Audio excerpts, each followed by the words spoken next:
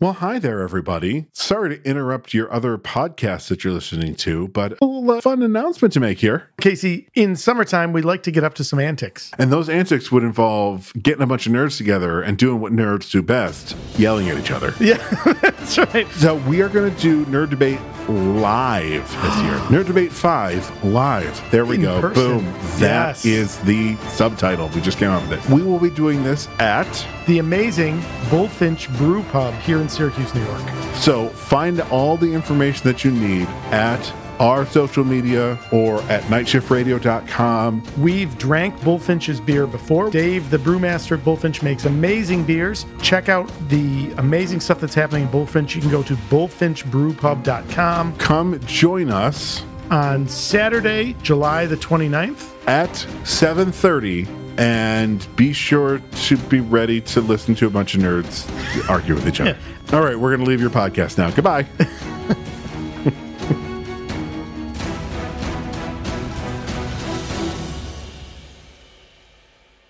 You're listening to the Never Heard of It podcast, a Night Shift Radio original. Every week, we bring you the good, the bad, the weird, and lesser-known streaming movies. Hit subscribe for new episodes every Thursday and Sunday. Michael. Yeah. I don't want to alarm you, but also, I think I do want to alarm you. There's something behind you. Oh my God, don't look. Jeez. What the fuck is that? Hooded figure in the back. Red lights. It's like a demon portal in here. It's like some sort of hell house. Hi, everybody. Welcome to this bonus episode of the Never Heard of It podcast. So for those of you watching on YouTube, you just got all of those visual jokes. For those of you listening on your podcast player of choice, I have my room is red lights, and I have a giant cloak hanging from my bedroom door, kind of off in the corner. Yes. And this is, of course, an homage to Hell House LLC, which is the film we will be covering this coming Sunday. The final episode of our Found Footage October, curated by none other than Casey Ryan of the Superpod Hero Cast and Where No Mom Has Gone Before. And what a fucking fun month it's been. Like, Casey is something of a connoisseur of found footage films, much as Michael is of rom-coms. And I love digging deep into people's specific interests and learning what really get you going when it comes to film. And Casey, he really delivered. We've covered ghosts, we've covered Bigfoots, we've covered possible actual expeditions into literal hell under the city of Paris, and we're rounding it out with what Casey promises to be the scariest of the month. So make sure you get your brown pants on before watching this film. And be on the lookout for some hooded, cloaked figures in the darkness. Yeah, it's been a pretty crazy month. So very excited for this. And you know what? I will actually do this. I will create a playlist of all of the found footage movies we've actually ever done, which only includes one or two other films. Yeah, we don't do them too often.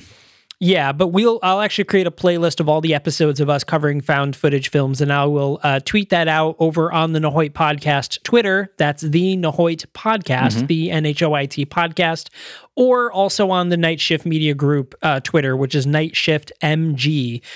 So definitely check that out. You guys can get kind of a fun little playlist of all the episodes about us watching the found footage films that we have watched so far. You know what? I know it's just like a cloak.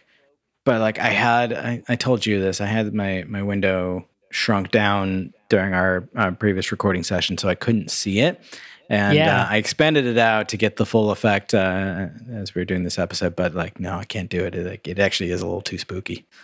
I'm not going to lie to you. During our episode when we recorded for House LLC, I kept singing it in the corner of the screen. And I was like, oh shit, what is that? No. I was like, wait, what is? And I was like, oh right, you idiot, you put it there. It's just a little too unsettling for my taste. It is a little too unsettling. I did a good job. I'm really excited. So we've got that coming up for you. Make sure you're hitting subscribe on this. So, one, you get notified with bonus episodes like this. Yeah. And then you get notified when our brand new episodes drop. Brand new movie. Every Sunday, we cover a new movie. Thinking about back to our found footage month, we did cover monsters, we covered ghosts, we covered demons, we covered actual hell. If we had covered Cloverfield, I think we would have covered pretty much all of it, right? Because that would have added us a found footage aliens, film. Yeah. And then there's what was the one that Casey pointed out that was like the found footage, like superhero / sci-fi. Oh yeah, Chronicle. Yeah. So, and there's the superhero one. It's funny because at the beginning of this month, we were doing that speculation of like, is there really much in the found footage subgenre that like starts to stray out of the horror genre as a whole? And we couldn't really think of any. Casey, like as soon as that episode dropped, was quick to like, nope, Chronicle. I'm like, God damn it, you were that was right, the one, sir. You were right. You know what I think would be really cool? If there was a found footage horror film, but it was all during the day. Because like all found footage films are always at night in these creepy things. But like, what if there was one that was just fucking daylight all the time and it'd still do the creepy corner of your eye type stuff? Like, I still think there's something there. That's what so much of paranormal activity is reported to take place at night. I think largely because this is, I was telling you earlier about the SciShow episode I was watching and how he basically ruins all hauntings. But they get into the signs of the eyes, the rods and cones, how they're designed for seeing color or versus seeing like being able to see in low light, and how like one is more dominant in your periphery to allow you to recognize motion. One, it's all like evolutionary, like survival techniques, right? Right. Yes. And in lower light, you're getting less clarity, but more of the like motion, more of the periphery and whatnot. So yeah, seeing something in the dark out of the corner of your eye, like that makes sense.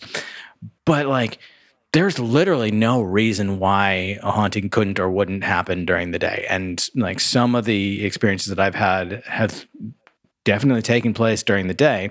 And I think that we should see more of that. Like, whether it be in like paranormal exploration like type shows, like I try to watch a lot of that shit on YouTube just because it's fun to me, or in movies like this, like do it during the day, make it that much scarier, make it like people. I feel like we instinctually have this feeling that like the sun means light, warmth, safety.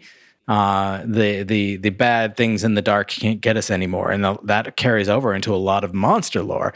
And in fact, I'll get into it. But like I just started watching the Rings of Power, and that carries over in New York. So like we have this notion that the sun will protect us, but why should it? Right. I don't think it should. I think creepy shit happens all the time, but you just aren't seeing it during the day because you are not thinking about it. You're not worried about it as much, but it's still fucking there. It is still there.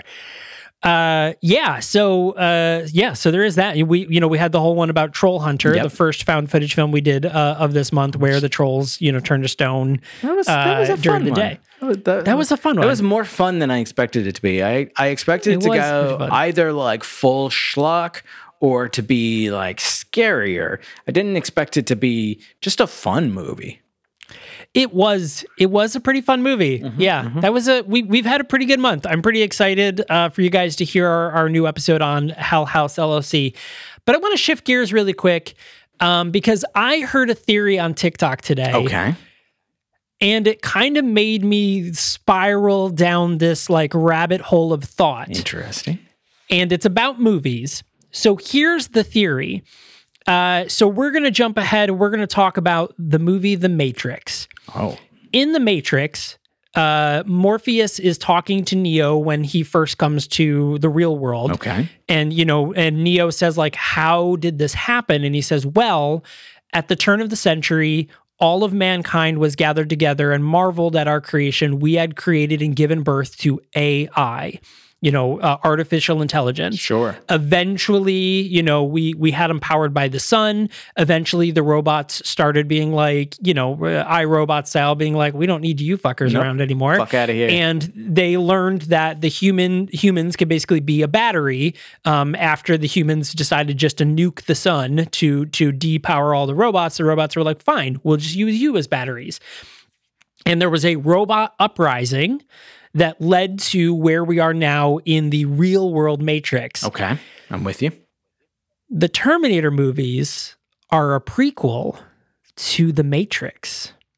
Go on. So the events of Terminator is we invent AI and robots. Robots eventually rise into power and fight back. Now, the only person that has this knowledge is Sarah Connor, who then in part sends it to John Connor, who is the first Neo.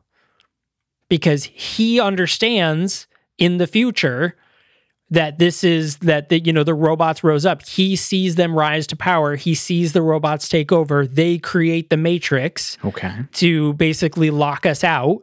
And the Matrix would be the time travel, but it's really just the world that they've created to keep us satiated and sedated.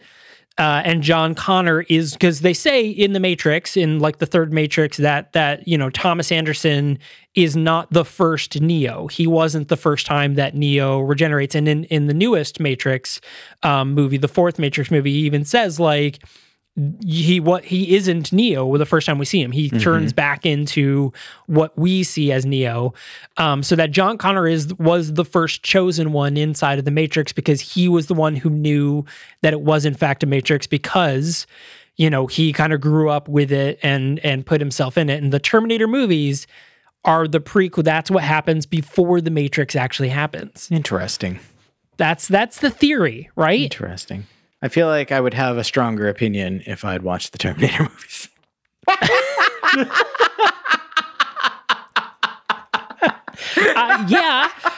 I think so. But I'm picking up what you're putting down. All right, cool. Smelling the time travel shit you're stepping in. Yeah. Yeah, because that's I think that's a really interesting theory. If you say like the Terminator movies is the robot uprising, and then the Matrix is 1,000 years after that robot uprising when they've eventually just won, created this world and built into what they've essentially done, and that is where we are in the future, or however many 100 years later, or whatever it is. No, that does track from the Terminator. That is a really interesting theory, and I would be really curious to see if the Wachowskis have any opinions on that. I would be really, because it's only Lana Wachowski now who came back for the final one. She was the only one of the Wachowski siblings to come back for the final film. Yeah, I don't remember her name, but the other Wachowski, was it Lily? It could be Lily. I know they both begin with an L, if I'm not mistaken, but I do not remember her name for the life of me. Lana and Lily. Yeah, I was right. Lana and Lily. Yeah. So Lily didn't come back for the fourth one, and I'd be very curious to see if the fourth one did not do well in the public eye. So I'd be very curious to see if they ever do make a fifth one or any sort of other property. It seems like Lana kind of wrapped this one up pretty well. Lana's got dope ass hair. She really does. It's like, yeah. Almost like locked out, like tight braided, and then just in vivid colors that's like different every picture. Like, fuck yeah, Lana. She looks like the lead singer of Four Non-Blondes, like a lot. Like they look so much like each other. Like they have the same. Well, at the time, had the same. That's Linda Perry. Also begins with an L. Hey, that's Linda Perry. But they, back when Four Non-Blondes were a thing, they kind of had the same hair, that Lana has now. I think that's pretty interesting. I don't know. But yeah, so like she was pretty clear to basically say, Lana was in interviews like, yeah, this could be the last one. Sure.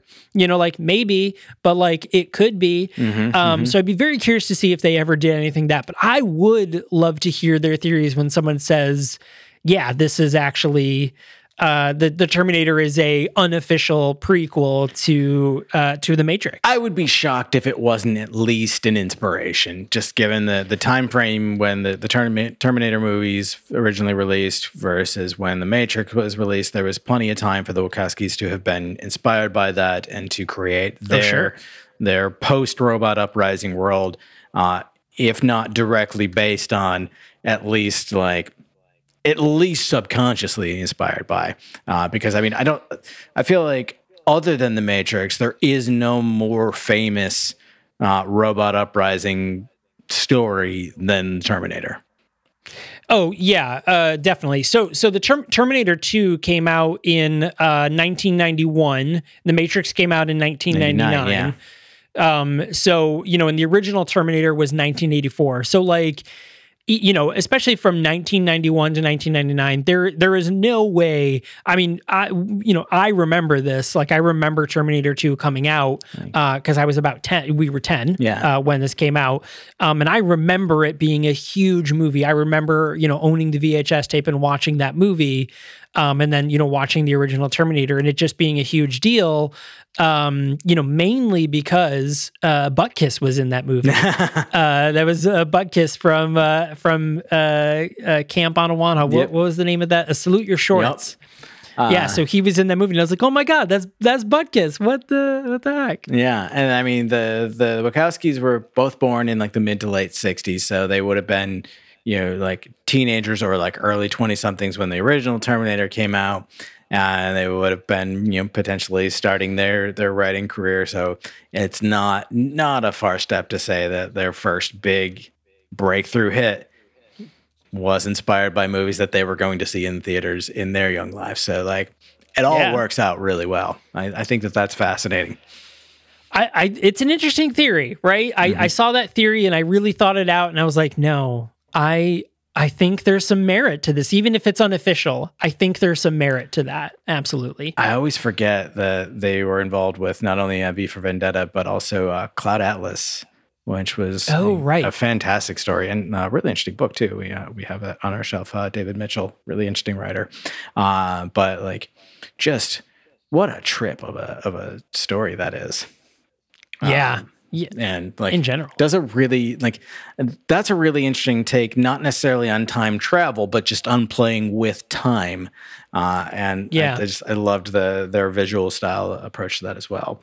But we here at Night Shift Radio, we had a new show that launched recently that just came to an end of its first season, so kind of unofficially on hold for now. That being Tipples and Tolkien, our wonderful social media manager M's take on the Rings of Power series, as well as just all things Tolkien lore and fun cocktails to go along with it.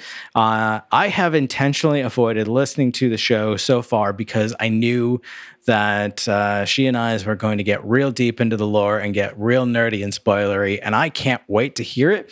But I have not read. Honestly, I haven't even read the Lord of the Rings trilogy. I read The Hobbit as a kid, and that was just wordy enough at a time where I really needed to get through a project, and I picked a longer book than I should have. And it's not even that I didn't enjoy it. It's just like, fuck, this is taking me too long. I gotta get through this for this project. I think I did a really weird thing where I picked like The Hobbit in 1984 as a like compare and contrast. It was a very ambitious paper. I don't remember if I pulled it off. I'm sure it was complete derivative drivel because I didn't really know what I was talking about, but it was a bold move, and I think I got points for trying.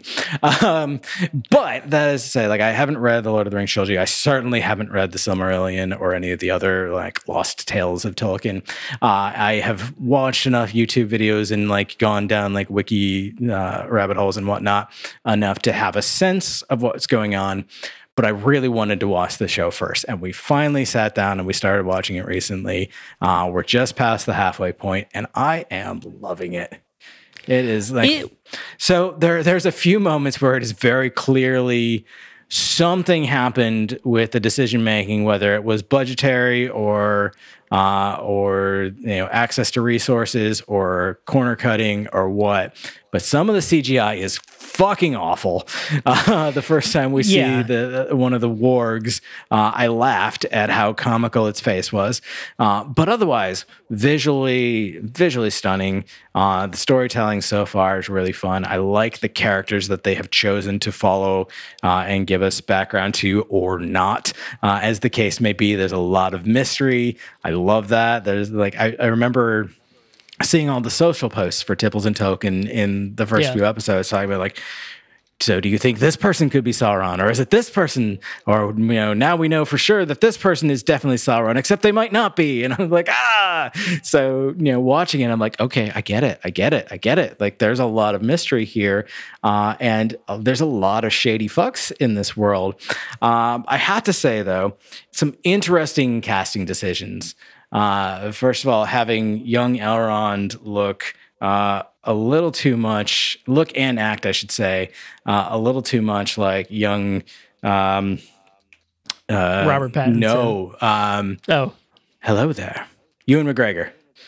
Oh, Ewan McGregor. A little bit. He has a very, very Ewan McGregor vibe to him. He doesn't necessarily look like him, but his facial structure and then his delivery of lines sounds like it. It kind of takes me out of it a little bit. That is not to say that. Let me find the actor's name so I can give proper credit. Robert Aramayo. Not to say that he is at all doing a bad job with this character. I would not say that at all. It takes me a little bit out of it because I'm like, oh, hello there, Elrond. I do have to warn you: do not poke around the IMDb too much. Okay, I won't. I'm just looking at the cast list right now. Don't look at the cast list. But then, just in case. Speaking of, I can look for you. Speaking of the Matrix.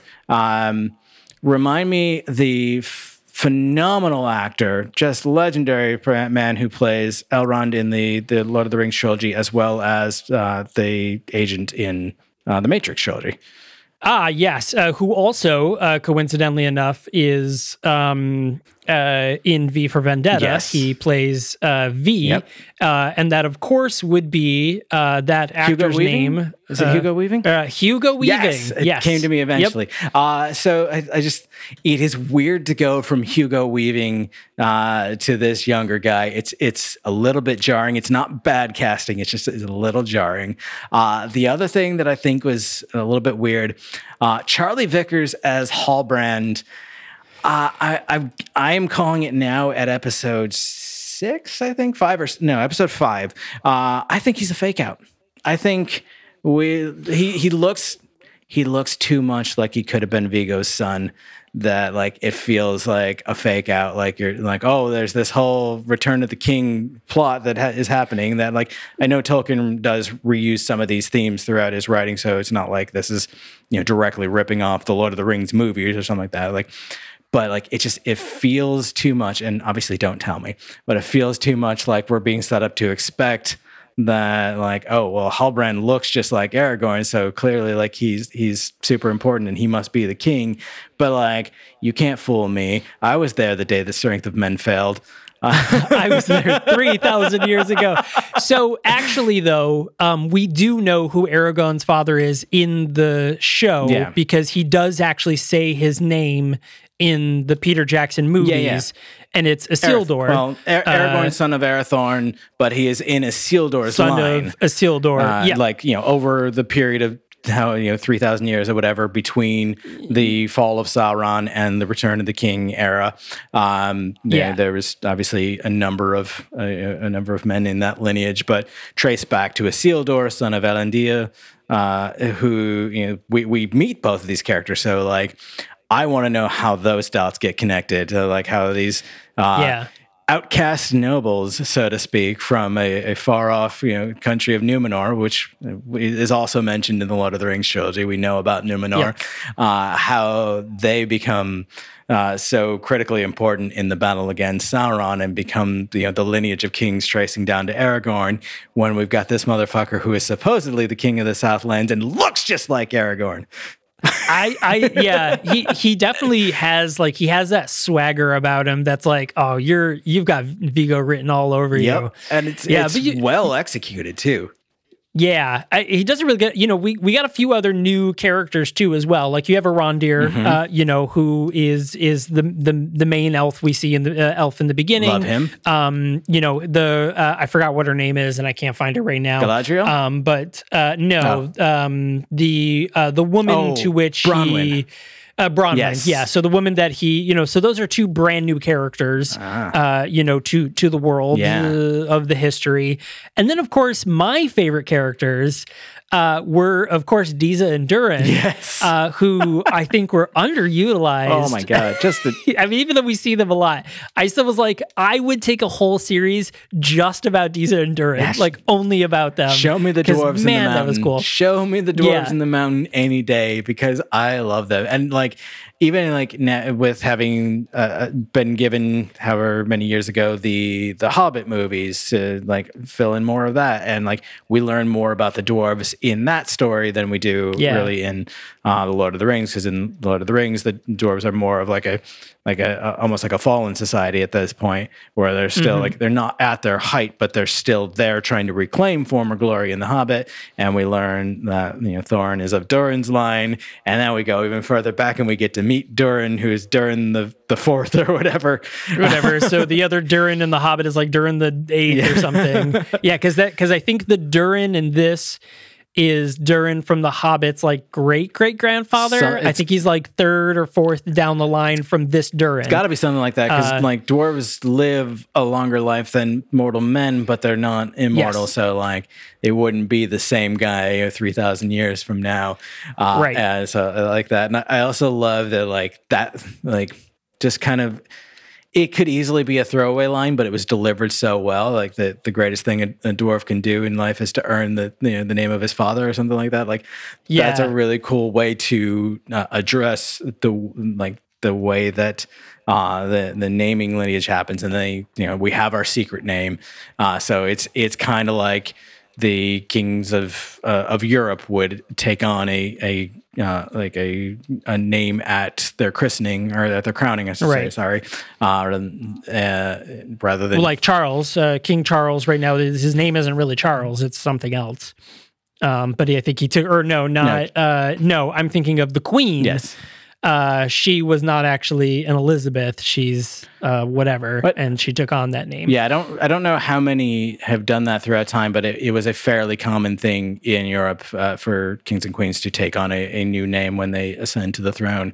And I always thought that was strange, but I guess like it sticks with that. Like you can have the association of former greatness.